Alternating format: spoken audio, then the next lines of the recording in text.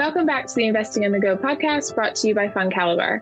To mark the start of Chinese New Year, the year of the water rabbit, we're focusing our attention on Asian equity markets in this special bonus episode. Richard Sennett from Schroders joins us to explain what's gone wrong with Chinese equities, their future, and where he's finding income opportunities today in Asia. Throughout the interview, Richard discusses Asia from the perspective of an investor looking to generate income, and unless otherwise specified, all fund positioning will relate to the Schroder Asian Income Fund.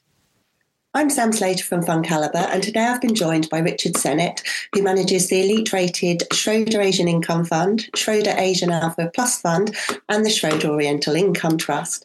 Thank you for joining us today, Richard. Well, thank you very much for having me. So maybe we could start with China, because Chinese New Year is just around the corner. It's the biggest economy in the region. It's been previously billed as the world's engine for growth. But with underperforming markets in the last 12 months, what's gone wrong? Why has it performed so poorly?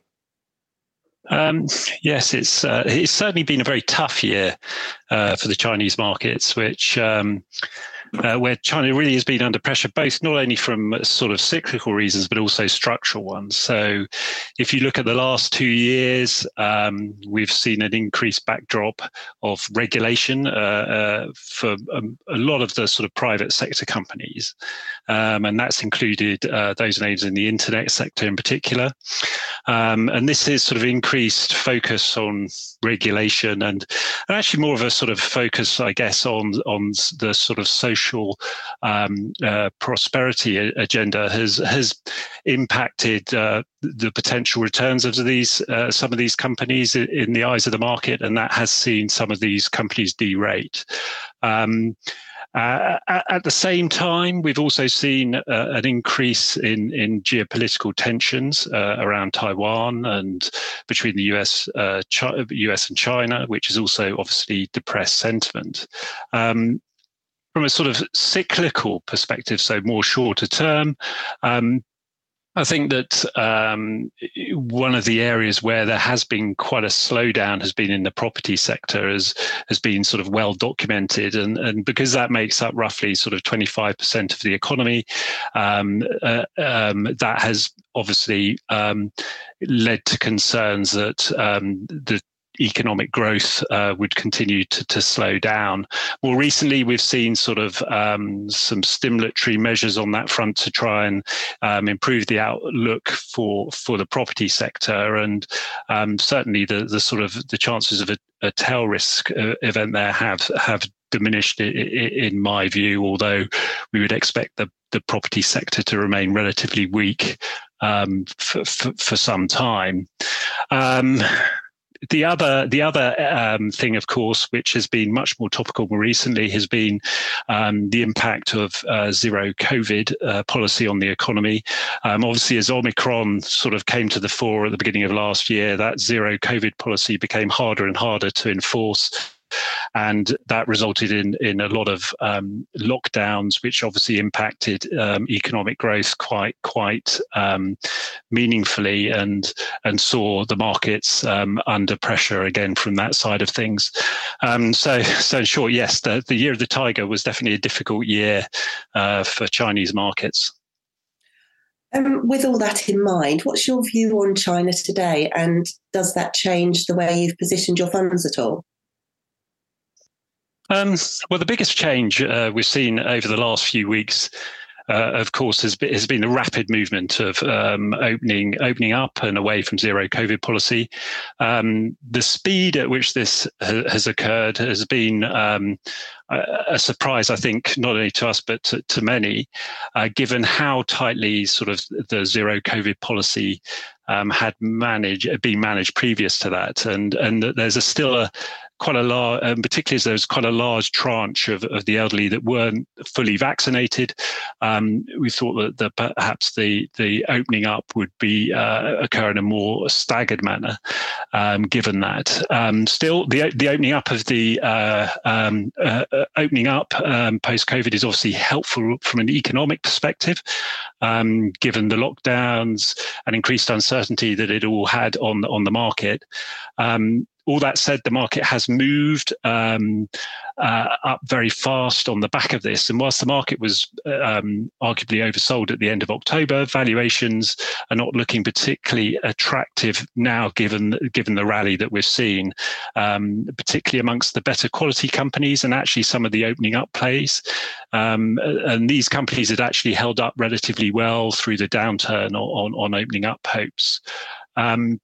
Given all that, from the sort of funds perspective, we still have a sizable underweight to China, but in part this has been offset by an overweight in Hong Kong, where valuations still look relatively attractive and should benefit from any recovery in China. Action-wise, we've been looking for ideas. Looking for ideas to add to, and at the margin we have been doing that. And so we've added, for instance, into some of the financial names. But overall, we do still remain quite underweight from a combined Hong Kong-China perspective.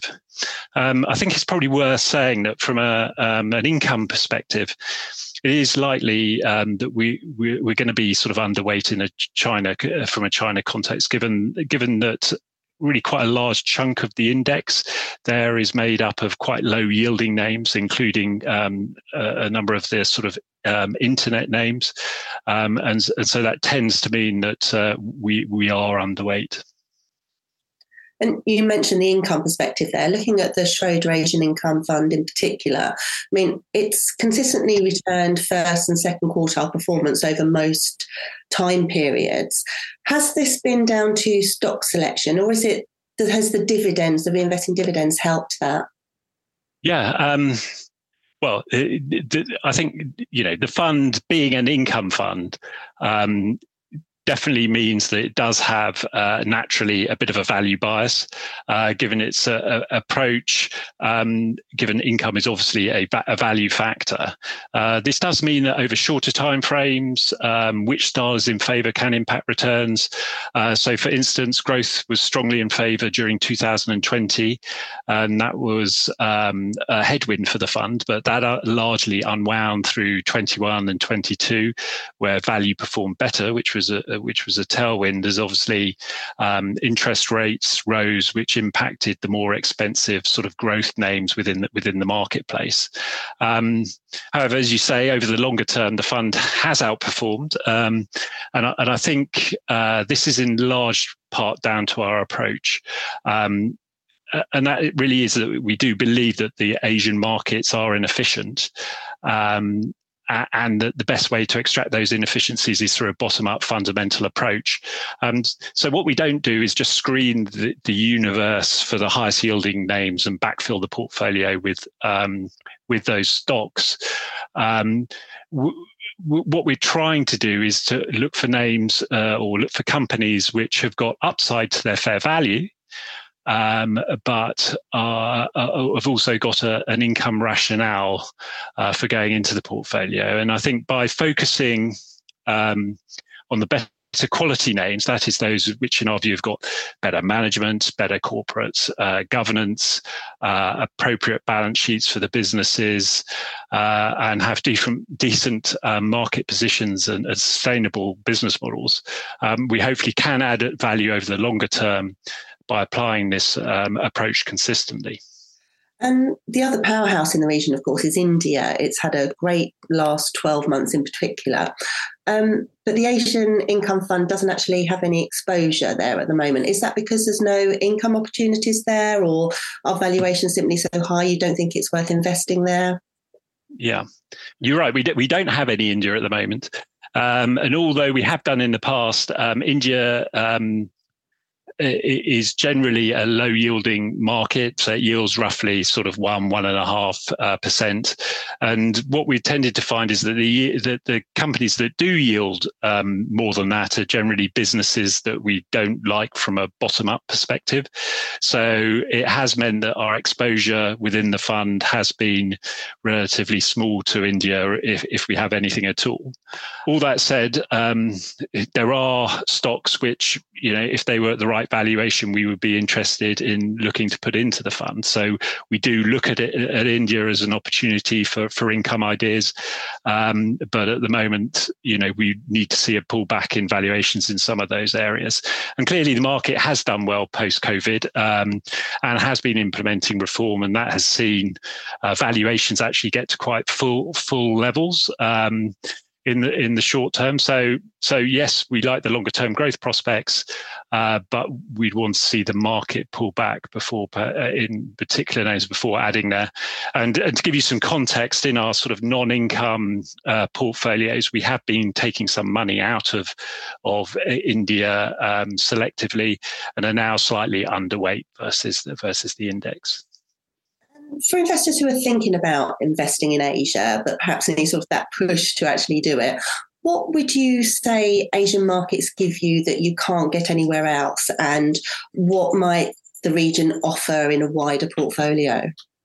Yeah, no, I think definitely from a sort of, when you look at the opportunity set of stocks, which is a very diverse set of companies that isn't always found in markets such as the UK. So, from an income perspective in particular, I think the Asian markets really can help bring you diversification for anyone that's holding a lot of UK income, for instance.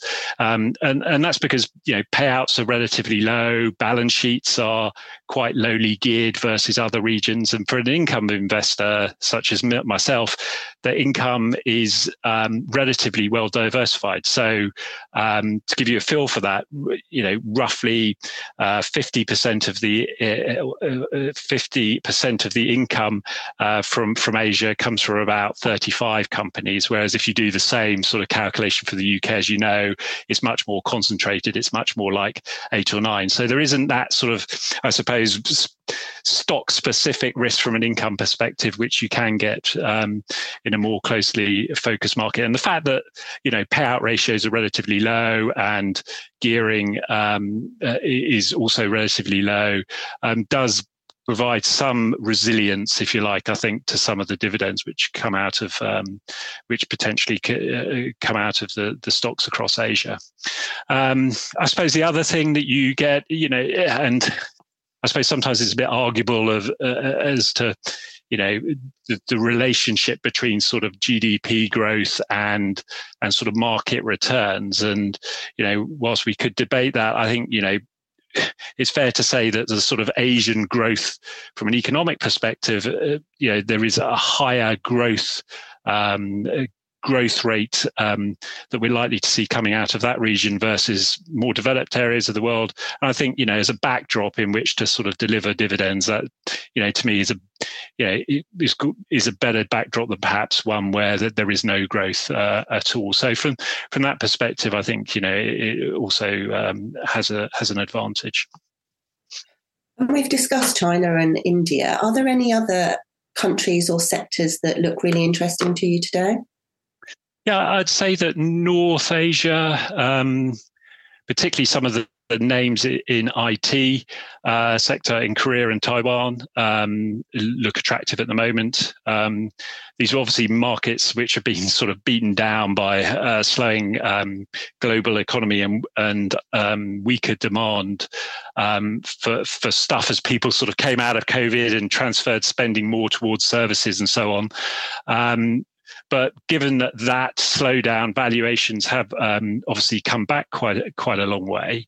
And given this, I think the longer term attraction of some of these names within the sector is pretty high at the moment. I mean, we have some of the world's sort of best semiconductor companies and technology companies. They have generally high market shares in the markets that they're operating in and have robust balance sheets.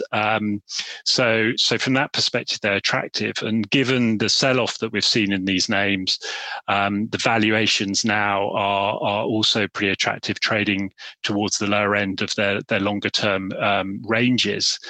And to give you an example, in Korea, for instance, the memory names have been sold off, as we've obviously seen this weakness in demand and inventories go up. But we're now starting to see cuts to the supply side. So production is starting to be cut, and CapEx in some companies has been starting to cut. And we think that should bode well for the sector as a whole. And therefore, I remain overweight within the IT names. And just to wrap up, having sort of gone through that very generally, could you let us know what the current positioning of the fund is? Yeah, I guess from a country perspective, we sort of touched on some of that with regard to sort of underweight in China and, being partially offset by the overweight to Hong Kong. But we also have quite an overweight in Singapore, and there we like the banks and also the telco name there, which it looks particularly attractive to us from a valuation perspective. But perhaps more interestingly, if you were to look at it from a sector perspective, and if you took the sort of the three larger sectors in the fund, so sort of financials, technology, and real estate, we're overweight financials, and there we continue to like the banks that are sort of benefiting from rising rates, and the valuations still look reasonable versus their longer term history, and we think that their ability to pay dividends is still remains pretty good. We also, as mentioned, like the technology names in South Korea and Taiwan in particular, so that leaves us overweight for how I described earlier. And then we also have an overweight in real estate, and now I should say that that's not in the sort of Chinese private developers, which were the area of the market which was the most where people were most concerned about, given the high leverage in some of the private developers there. We've obviously our focus has been much more around the landlords, so the commercial property sector, including those in Hong Kong and to a lesser extent in China, but those names in Hong Kong that do have exposure into China as well. And these companies, to us, are trading at attractive discounts to their valuations, so to their longer term NAV, and actually have been improving their returns to shareholders, which we believe over the longer term should allow that discount to NAV to narrow, which is why we still think that they look attractive. And so we continue to like that sector.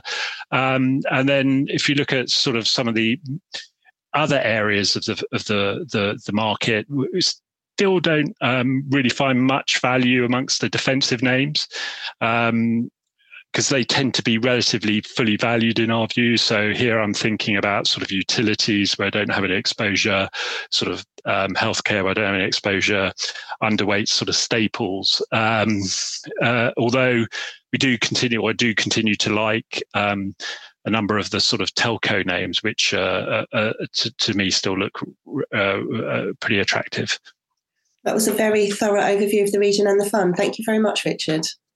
Thank you. The Schroder Asian Income Fund gives equity investors access to the higher growth Asian economies, excluding Japan, but including Australia and New Zealand.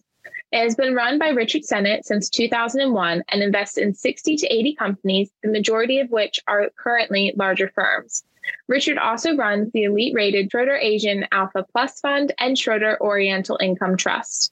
To learn more about any of these products, visit fundcaliber.com, and don't forget to subscribe to the Investing on the Go podcast, available wherever you get your podcasts. Please remember, we've been discussing individual companies to bring investing to life for you. It's not a recommendation to buy or sell. The fund may or may not still hold these companies at the time of listening. Elite ratings are based on FundCaliber's research methodology and are the opinion of FundCaliber's research team only.